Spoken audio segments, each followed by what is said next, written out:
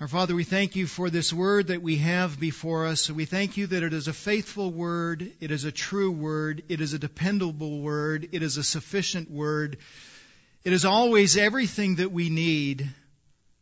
Perhaps, Father, particularly right now, we have an even greater sense of our dependence on this word, our reliance upon this word, the necessity of this word. And so would you take this scripture that is probably familiar to many of us, and would you drive it into our hearts? And Father, would you keep the familiarity of the words from becoming trite to us, but might the familiarity of the words transfix us on you and transform us and give us hope and bolster us for the week ahead. We entrust our worship to you, our Father. We entrust this word to you. Would you guide us, we pray, in Christ's name. Amen. Loneliness is a common affliction. We live in a world where people are increasingly lonely, even while they are increasingly better connected within that world. A secular writer noted a number of years ago, if you are an average American, you're not nearly as connected to the people around you as your parents or grandparents were. You don't vote as regularly. You don't join clubs as much. You don't entertain at home as often. Chances are you spend more time each week watching Friends than making friends.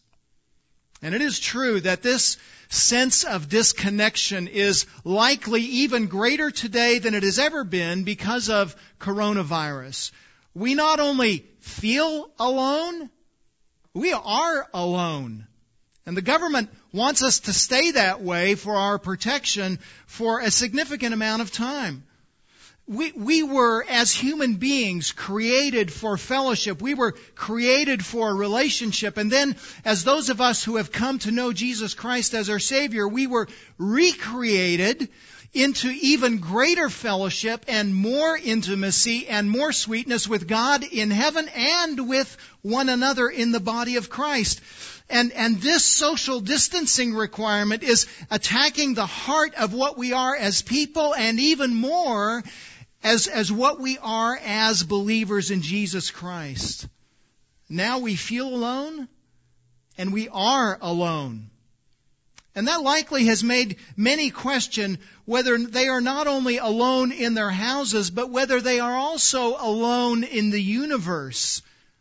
They feel not only separated from people, but perhaps many are thinking they are also separated from God. Has He abandoned us?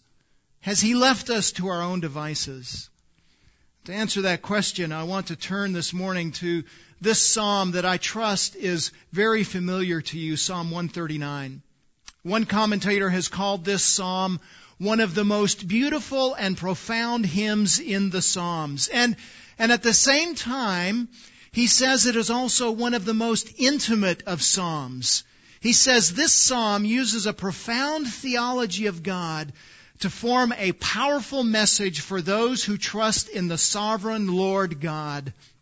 It is applied theology, he says, so it is always relevant. It is the greatness of God, and it is the intimacy and the fellowship and the closeness of God. Here in this psalm, we are plumbing the depths of God's character, and we are finding that character is also an immense provision for us. It is His personal care to us.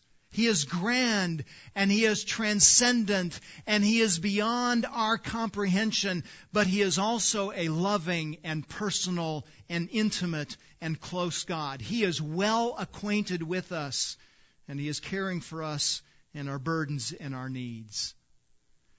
The truth that God is all-knowing and ever-present and all-powerful should be a rich encouragement to us. Sometimes it seems, even as it might have seemed to David halfway through this psalm, it might seem that these truths put a damper on our desires for God. It makes us to want to flee from Him. But friends, His omni-attributes are only a hindrance to us because we have failed to understand their significance and their purpose. So as we look at this psalm, follow along with me as I tease out and explain the theme of this psalm. Let the character of God stimulate your loyalty to God and your trust of God. The great attributes of God, the vast nature of God's character should stimulate us to loyalty to Him and to trust of Him. We should be more loyal because of what we hear this morning. We should be more trusting and less anxious because of what we hear this morning.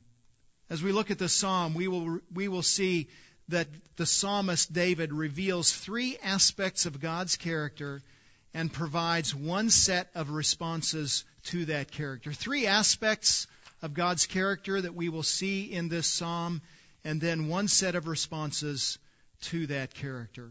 What is the first thing that the psalmist reveals? In verses 1 to 6, he reveals to us three truths of God's omniscience. Three truths of God's omniscience. And the first is given to us in verses 1 to 3. It is that God's knowledge includes everything we do. God's knowledge includes everything we do. Now notice verse 1, he says, O Lord, you have searched me and known me. Verse 1 serves as something of a summary statement for the 5 verses that follow. In fact, in each of the 3 sections, the first verse always serves as kind of a summary, an overarching principle for the verses that follow. And that's what's going on here. But notice not only is he providing a summary statement of God's omniscience, but notice how he addresses him. He addresses him, O Lord. He addresses him by his name Yahweh. This is the most significant name of God in the nation of Israel. This is the name of God that they were fearful of pronouncing. And so instead of pronouncing the name Yahweh, they would pronounce the name Lord and say the name Lord instead for fear of taking his name in vain. This is the name by which God reveals himself to Moses at the burning bush in Exodus chapter 3. This is God's transcendent and great name. This is the highest name of God.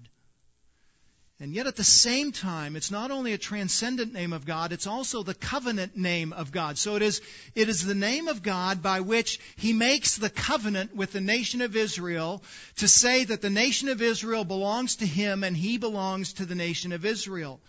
So it is a large name, and yet it is also a close name. It is an intimate name. It is a name that speaks of His fellowship with us. It means, when David says this, O Lord, it is a reminder that God is the covenant God. He is close to Israel. He is intimately acquainted with everything that Israel is, and not just Israel, but also David. And friends, also it means that He is intimately acquainted with us. He's already giving us a hint of that. Now what does David say God knows about him? Notice he says that He has searched us. He has searched us out. That doesn't mean that he went looking and saying, well, there's something about David that I don't know. I need to go find out what that is. No. When it says that He searches us, it means that He is exploring. He is spying out. He is digging deeply into it. It's a word that is used to speak about exploring a country and knowing every detail about a country or a countryside. It is a word that indicates not only that He knows us, but that He is examining us. He is examining not only what we are doing, but He is even moving into the depths of our hearts. We might say it this way: He knows us inside out. He knows everything about us. He's searched us. And David also says, you have, verse 1, known me. Because God has examined David, God knows him personally and completely. He knows everything there is to know about David. God knows every activity of every man. Nothing escapes His notice. And this is where David goes in verses 2 and 3. Notice what he says in verse 2. You know when I sit down and when I rise up. That is, God knows every movement of David. If David twitches a muscle, God knows of that movement. If David begins to go anywhere, God knows of that movement. God knows when he moves. God knows when he sits. God notices everything. Nothing escapes God's notice. Not only does he notice his movements, but he says, you understand my thought from afar. Not only does God notice what David does, but he also notices what David thinks. And distance does not preclude God from knowing that. So while God is in the heavens and is far in distance from David, David says, even that distance, the fact that you are far away from me, does not preclude you from knowing what is in me and what my thoughts are. But it's not just that God knows what our thoughts are. David says, you understand my thoughts. That word understand has the idea of discerning and evaluating. God is testing the thoughts. God is evaluating the thoughts. He is discerning whether or not the thoughts are motivated rightly, if the desires are right and godly, if the thoughts are moving David towards him or away from him. Are the thoughts consistent with God? This is exactly similar to what Paul affirms in 1 Corinthians chapter 4. 1 Corinthians chapter 4, in verses 4 and 5, the apostle says, I am conscious of nothing against myself, yet I am not by this acquitted, but the one who examines me is the Lord. In other words, the Lord is the one who tests and evaluates everything that the Apostle Paul is. But then notice what else he says in verse 5. Therefore, do not go on passing judgment before the time, but wait until the Lord comes, who will both bring to light the things hidden in darkness, that is, the things that have been hidden, the deeds that have been hidden, and disclose the motives of men's hearts, and then each man's praise will come to him from God. So God will evaluate what is done. God will evaluate the motives of what is done, and then he will apportion out praise and reward based on whether or not one has complied with God's standards in what he has done and in what has motivated what he has done. That's the very same thing as what the psalmist David is saying. God not only cares, brothers and sisters, about what we do, he also cares and is intimately interested in why we do what we do. God also examines the journeys of David. Notice verse 3. You scrutinize my path and my lying down. His path, that's where he walks. That's where he goes. Those are the things he does in his daily routine every day. Wherever I go, you know. And wherever he sleeps, wherever he lies down, wherever he rests his head at night, God knows that. But notice, he not only knows it, but again, verse 3, he says, you scrutinize my path. And that word scrutinize is a word that is used in other contexts for sifting. So like grains are sifted to remove the chaff from the grain, in a similar way, God is sifting the actions and the deeds and the thoughts of David and determining which is righteous and which is unrighteous. And friends, we need to remember that David's entire routine is being observed and tested. But that's not just true of David, is it? If it's true of David, it's also true of us. God is doing the very same thing of us. We might say it this way: no action of any man is unobserved by God, and no action of any man is unevaluated by God. God sees it all, and God evaluates it all. The psalmist David then gives another example of God's omniscience. We see this in verse 4. God's knowledge includes everything we say.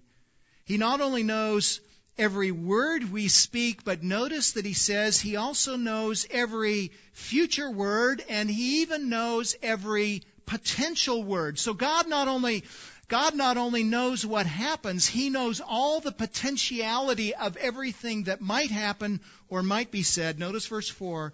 Even before there is a word on my tongue, before I even utter the words, behold, O Lord, you know it all.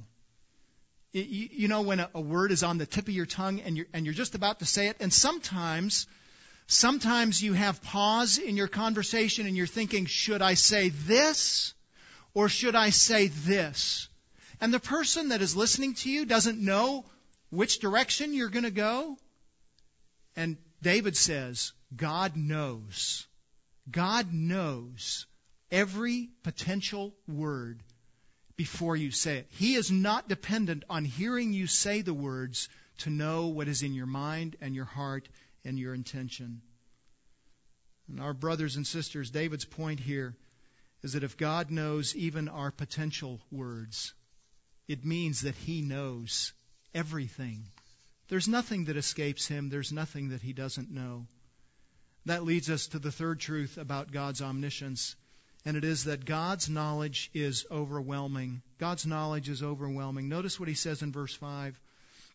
You have enclosed me behind and before. He's enclosed.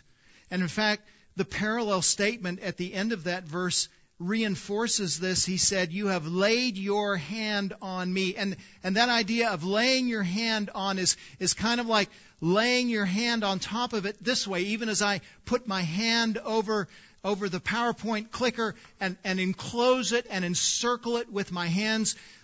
David is saying God does that very same thing with His life. He's surrounded. He's enclosed. God knows everything. And the sense is that David might be feeling just a little bit claustrophobic by that God has in a sense closed in on him. God has hemmed him in. God has even trapped him. So what are we saying about what David has said about God's omniscience? One thing we note in these verses is that God knows every detail of David's life. He knows the past, He knows the present, and He knows the potential. Nothing escapes His eyes. He sees it all. He knows it all. And brothers and sisters, we also should note that God knows every individual in that very same way. Listen to what Charles Spurgeon says. This is so helpful. God sees you as much as if there were nobody else in the world for Him to look at. The infinite mind of God is able to grasp 1,000,000 objects at once and yet focus as much on one as if there were nothing else but that one. And brothers and sisters, that's the way our God in heaven looks at you. He gives you full attention as if you were the only one to whom He has to give attention. And so David says of that omniscience of God, notice verse 6, such knowledge is too wonderful for me. It is extraordinary. It is surpassing. It is incomprehensible. David is astounded and amazed as he thinks about the nature of God and the character of God. And as David says these things, it is too wonderful. It is too high. I cannot attain to it. Commentators are kind of divided on what he means by that. Some have suggested that David is particularly intimidated by this, and they get this particularly from verse 7. Where can I go from your spirit? In other words, you've hemmed me in, you've closed me in, and I want to escape and I want to get away. And as if this is not a comfort to David. But by the end of the psalm, and we're going to see this in verse 23 and verse 24, David says, not only you do know me, but he also says, would you examine me and would you test me and would you look at me even more closely and reveal who I am to me. And so he's embracing the omniscience of God. I think from that we can understand that the omniscience of God, as well as all of the other characteristics of God, can be both a comfort and a terror depending on where we are in our fellowship with Him. If we are in fellowship with Him and if we delight in Him and if He is our Savior and if we are content with Him, then these truths that He knows everything is a tremendous comfort. But if we are out of fellowship with Him, if we are disobedient to Him, if we are rebellious to Him, and we know that He knows everything there is about us, then that's a terrorizing fact against us, isn't it? And so we should, as believers, take comfort from the fact that God knows everything that there is to know about us. How should we take these truths in verses 1 to 6 and God's omniscience and think about them in relation to COVID-19? We should think in a number of ways. We should think that there is no government official and there is no medical worker that is acting without the knowledge of God. In other words, in similar vein as to the way God knows about David, He knows every government official, He knows every healthcare worker, He knows every person, every circumstance, and in the same way as He has done with David, He has hemmed them in, He has closed them in. They are under His control, under His control and under His authority. We should also think that there is not one COVID-19 molecule that is renegade from God. We don't know where those molecules are. We cannot see them. We cannot see where the disease is, but He knows where every single one is and where they all eventually will be, and they're acting according to His plan and according to His knowledge. This is no surprise to Him. This is nothing that has caught Him off guard. This is entirely within His scope of observation and within His scope of sovereignty. We should also think, brothers and sisters, that God knows everything about our circumstance and is watching us. He knows us. He knows our need in this day, in this place, in this location. Listen to what A.W. Tozer writes in The Knowledge of the Holy. How utterly sweet is the knowledge that our Heavenly Father knows us completely. No talebearer can inform on us. No enemy can make an accusation stick. No forgotten skeleton can come tumbling out of the closet to abash us and expose our past. No unsuspected weakness in our characters can come to light to turn God away from us, since He knew us utterly before we knew Him, and He called us to Himself in the full knowledge of everything that was against us. Oh, brothers and sisters, He knows you, and He is your Father, and He is your Savior, and He is your friend nonetheless. He knows you, and that is our comfort. 3 truths about God's omniscience. That's verses 1 through 6. I also want you to see another characteristic of God, verses 7 through 12. 3 truths about God's omnipresence. And the first of these truths is given to us in verse 7 and 8. No place can separate us from God's omnipresence. No place can separate us from God. We cannot run from God. We cannot escape from God. God's presence is not a matter, moving away from God's presence is not a matter of having more speed and just being able to run a little bit faster to get out of His line of sight, or moving to a different location. Notice what David says, verse 7. Where can I go from your Spirit? Or, in parallel thought, where can I flee from your presence? If I attempted to get away from God, if I attempted to get away from His knowledge of me, His awareness of me, where would I go? That word flee that he uses in verse 7 is a word that is often used in the Old Testament, and generally when it's used of running away from others in some form of fear. So Hagar flees from Sarah in fear, and Jacob flees from Esau in fear, going to Laban, and then later he flees from Laban in fear and goes to Esau. David would flee from Saul, and David would flee in fear from Absalom and others. Absalom would flee after he killed Amnon, and Jonah in fear would run and flee to Tarshish.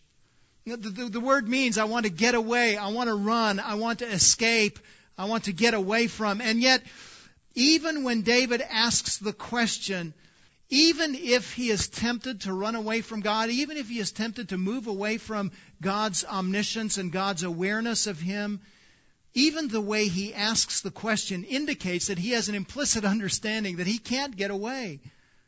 Where can I go to get away from your Spirit? Nowhere. Where can I flee from your presence? And the implied answer is nowhere. I cannot get away from you. David then, in verse 8, offers two extremes of where he might go to travel, to get away from God, to escape God. Notice what he says in verse 8. If I ascend to heaven, you are there. So heaven is the dwelling place of God. So of course it will be impossible to escape God if he goes to the highest parts of heaven. Every place in heaven is saturated with the presence of God. But the opposite is also true. So he says, if I make my bed in Sheol, behold, you are there. Even in Sheol, God is there. Now, the word Sheol in the Old Testament can refer to a couple of different things. And in general, it often simply refers to the place of the dead. It just refers to the fact that someone has died and their spirit has gone to the afterlife. But sometimes it also has the sense that not only have they gone to the afterlife, but they have gone to the place of punishment from God. They've gone, we would say, to hell. And that's the way the New Testament typically translates and uses that word, that they have gone to hell. In fact, Proverbs 15:11 uses Sheol in that sense. Even the psalmist says, were I to go to the place of punishment and the place of wrath, even if I were to go to hell, I could not escape you. You are still there. Is that true? Is it true that God is still even in hell? Notice what John the Apostle writes in Revelation chapter 14, speaking about those who are underneath the wrath of God in verse 10. He says of that person, he will be tormented with fire and brimstone, verse 10, in the presence of the holy angels and in the presence of the Lamb. So there is a torment for those who are coming in hell, where they are not only experiencing wrath, but they are experiencing wrath and seeing the Lamb of God who died for their sins and whom they rejected. They are seeing Him every moment that they are receiving the wrath that comes from Him. The one whom they lived their lives to escape, that one they will never, even in hell, be able to escape. Friends, there's no fellowship in hell. There's no friendship in hell. There's no unity in hell. There is no joy in hell. Hell is filled with wrath, and it is filled with the presence of God pouring out His wrath against them. And what's David's point in verse 8?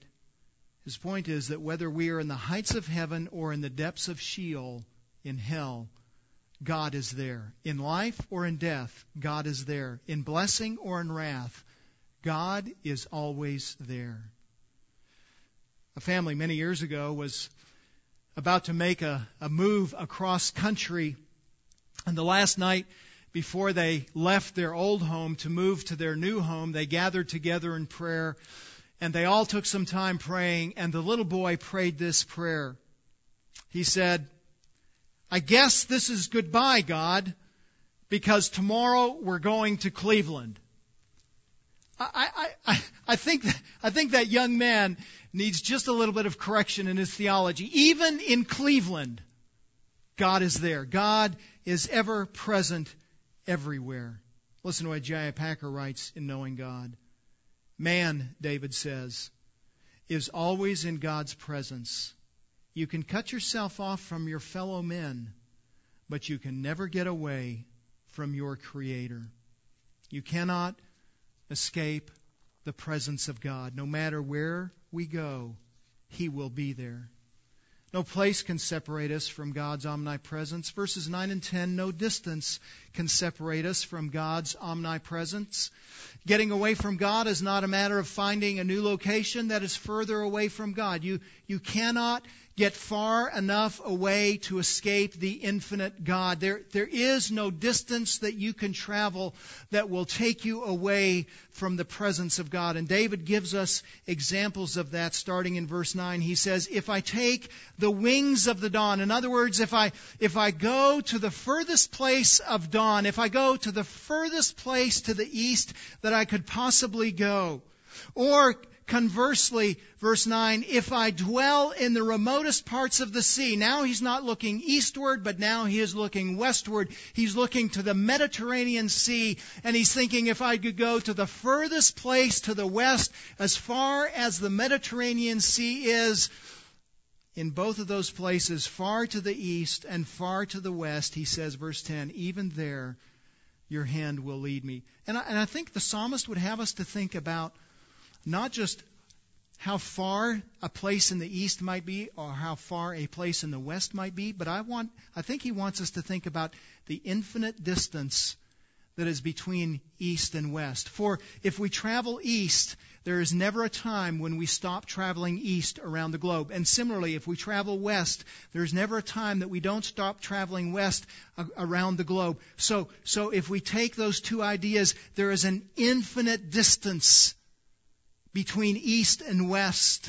And David seems to be saying, even in that infinite distance that separates us from God, God is still there. There is no distance that can separate us from God. And here is the comfort, verse 10.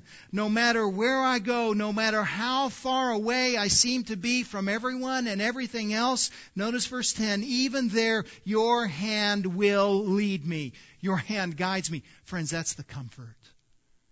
Wherever you are, the comfort is not just that God is there, but the comfort is that God is there and He is leading you. This is what God always has done. God led the nation of Israel through the wilderness in Exodus, and He leads individuals. He leads David, and friends, He will lead us also. We're not alone. We have the one that we need to lead us. Remember Psalm 23? He restores my soul. He guides me. He leads me in the paths of righteousness for His name's sake. Proverbs 6, verse 22. When you walk about, the principles of God's wisdom, will guide you. When you sleep, they will watch over you. When you awake, they will talk to you. Psalm 73, nevertheless, I am continually with you. You have taken hold of my right hand. With your counsel, you will guide me, and afterward receive me to glory. That's Psalm 73, 23, and 24. So you guide me, you direct me, you're not only with me, but you're showing me which way to go, and all the way through life you're doing that, and when that finishes, then you'll take me to glory. And even in glory, He is with us, and He is leading us and directing us. Oh friend, no distance will ever separate you from God's presence. A third truth in verses 11 and 12 is that no time can separate us from God's omnipresence. No time can separate us from God's omnipresence. We cannot escape God's presence as if He can just no longer see us. If we can just get out from underneath His eyesight, then He will no longer see us and no longer be aware of where we are. When the girls were little, one of the things they like to do, as most children like to do, is they like to play hide and seek. And so often I would be the one that was hiding, and so they would try to find me. So I'd say, okay, count to 10, no peeking, and they would count to 10, and I'd go somewhere. Typically, we would play this game in the house, and I'd go somewhere in the house, and I would sequester myself in that place, often a closet or something, and I'd hear them going around the house, looking and opening doors and pulling back the shower curtain in the bathroom. And at some point, I would hear them do that, and I'd hear them go past me without looking where I was. And then when they were past me and they weren't looking, then I would sneak back and go to the place where they had already looked and hide there, because they would think, well, he can't be there, so let's not look there again. And we would play that game, and finally I'd expose myself. Dad, we give up. Where are you? And then I would show them where I was. Dad, that's not fair. And we think, I think, sometimes with God, that God is hiding from us, and God is not being fair in the way He hides from us, or that we can hide from Him. And that if we just go to a place where He's already looked, that we can sequester ourselves and He won't find us. Notice what David says in verses 11 and 12. Surely the darkness will overwhelm me. If I say, surely the darkness will overwhelm me, and the light around me will be night. Even the darkness, he says, verse 12, is not dark to you, and the night is as bright as the day. Darkness and light are alike to you. Even if David could find a darkness that would overwhelm him, that would crush him, as it were, God would still see him.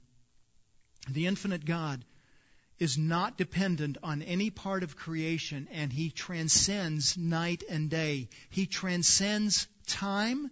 He transcends light.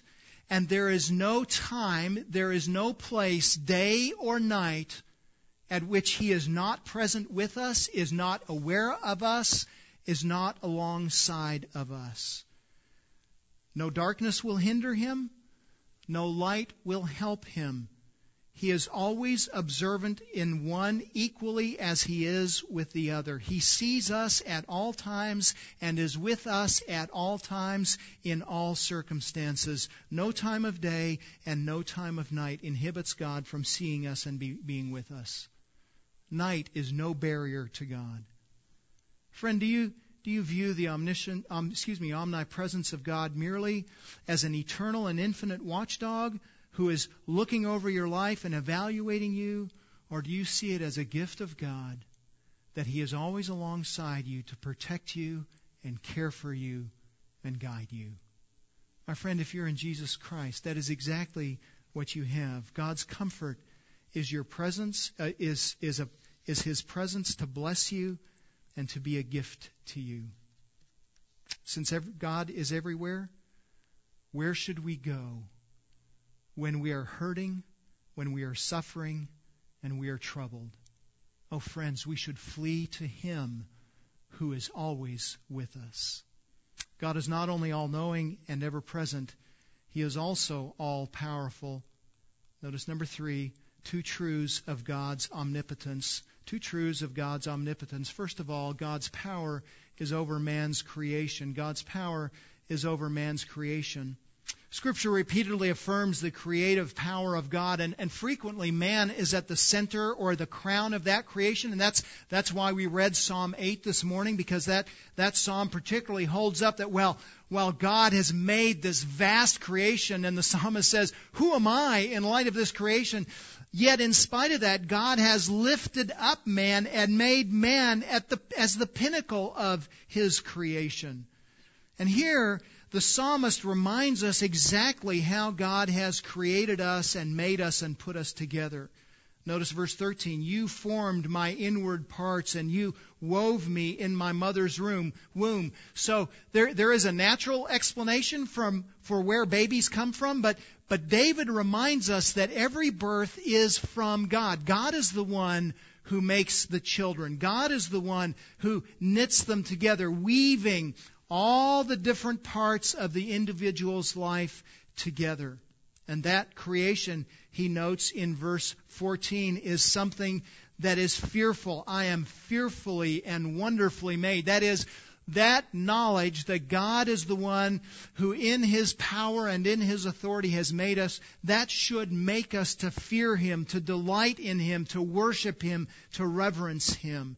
And we know that truth. Notice he says in verse 14, my soul knows it very well. We know that in our inward parts. Paul would say our consciences know that. Our consciences are approving or convicting us in that realm and with that truth and of that truth. We know that to be true. We know because God has made us that we should worship Him. And then notice verse 15.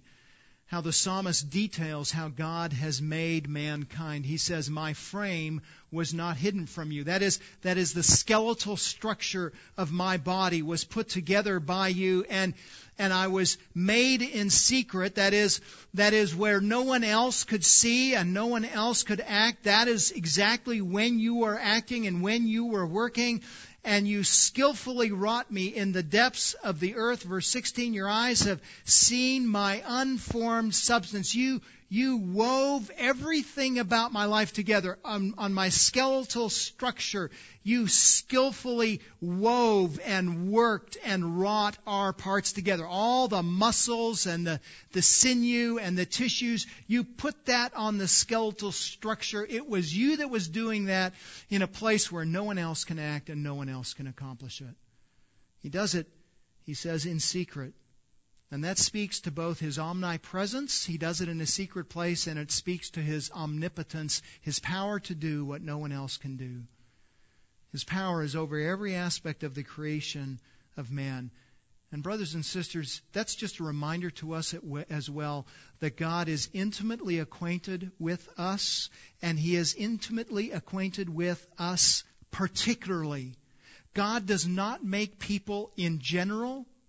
God makes people specifically, particularly. He has made each individual exactly as he wants them, and he makes each individual to know him and to be known by him. That's why he acts. That's why he creates. That's why his power is granted to us in the act of creation. He, as the pinnacle of his creation, makes us particularly individually. Friend, you're not alone. When God brings difficulties and trials and burdens and COVID-19 and a vast array of other things into our lives, we're not alone. He's not abandoned us. He made us. He knows us. He's with us. God's power is over man's creation. I also want you to notice this about God's power. Verses 16 to 18. God's power is over man's duration. God not only makes mankind, but he also ordains the length of every man's life. God, notice what he says, has written in his book all the days that were ordained for me. God has determined ahead of time, before he was even born. Notice the end of verse 16, when as yet there were not one of them. In other words, before he even had a single day on this earth, God had already determined not only the beginning point, but he'd also determined the ending point.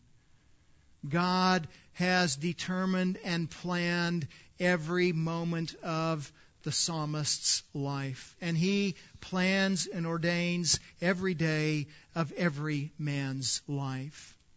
And friends, this is also a comforting truth. Because notice verse 17, the psalmist says, how precious are your thoughts to me, O God. In other words, God has infinite numbers of thoughts toward that individual. God creates him, designs the length of his life, plans the length of his life, and then is with him, thinking of him, caring for him, applying his concern, his wisdom to the one whom he has created all the length of his days. In fact, the psalmist says, verse 17, if I were to take your thoughts, if I could consider and see all of your thoughts to me, about me, how vast is the sum of them. It's an uncountable number. It would be a number that would outnumber the number of grains of sand on the earth. If I could number all those grains of sand, your thoughts, your thinking of me, your care of me, your attention to me are greater than that. You have an infinite number of thoughts. It's David's way of reminding us that we are cared by God. Notice what he says at the end of verse 18. When I awake, I am still with you. When I awake, you are with me, and I am with you. There is never a time when I am outside your control, your awareness, your wisdom.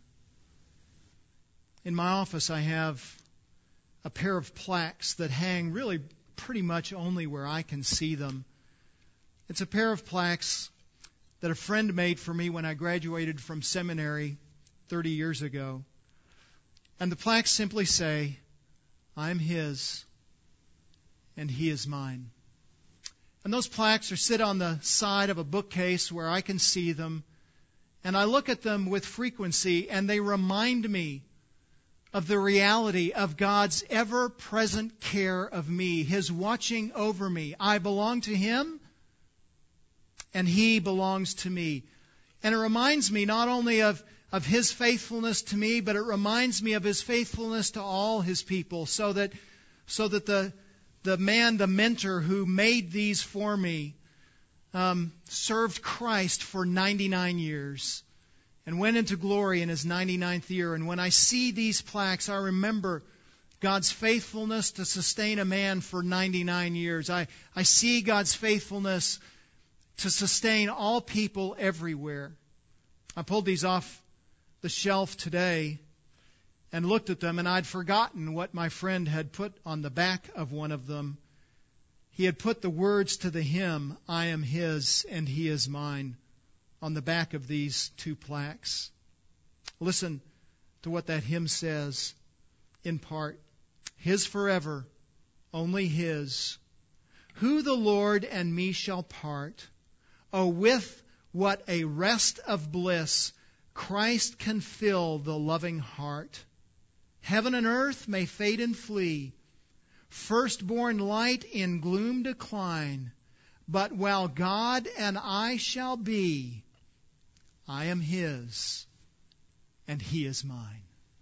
If Christ is going to exist, if God is going to exist, if I am going to exist, then I am His and He is mine. His hand will watch over me everywhere I am and everywhere I will be. Oh, friends, I know that some of you are particularly afraid. You do not need to fear. We can put our heads on our pillows at night and know that one of two things will happen. We will wake up in the morning and we will still be with Him and He will still be with us. Or we can wake up in the morning in glory, having died, and we know in an even greater way that we are still His and He is still ours. We are safe with Him. Trust Him and trust His power and authority. What will we do with these truths? Let me just quickly note 3 responses to God's omni attributes. And these are hinted to for us, or hinted at for us, in verses 17 through 24. The first is to meditate on God's character. Notice verse 17, David notes that God is giving attention to him. God is thinking of him. So he says, how precious are your thoughts to me. And yet, as we read this psalm, it is also obvious that David is giving attention to God. David is meditating on God. This entire psalm is a long meditation of David on the nature and the character of God. And as he has contemplated God, notice what he says in verse 17, how precious are your thoughts to me. As I have meditated on God, as I have considered who you are, and as I have considered how you think of me and how you care for me, you and your thoughts of me have become precious to me. They've become a joy to me. What seemingly was a point of distress in verses 6 and 7 has now become a delight and preciousness to David. David has thought about God, and now David is thinking about God. Friends, it seems to me that one of our weaknesses is that we tend to look far too closely at the hill-like circumstances of our lives, and we forget to look at the mountain of God that is behind those hills.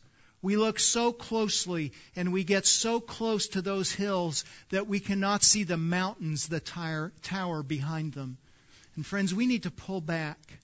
We need to walk away from the circumstances. We need to give less attention to the circumstances and more attention to the God who is behind the circumstances.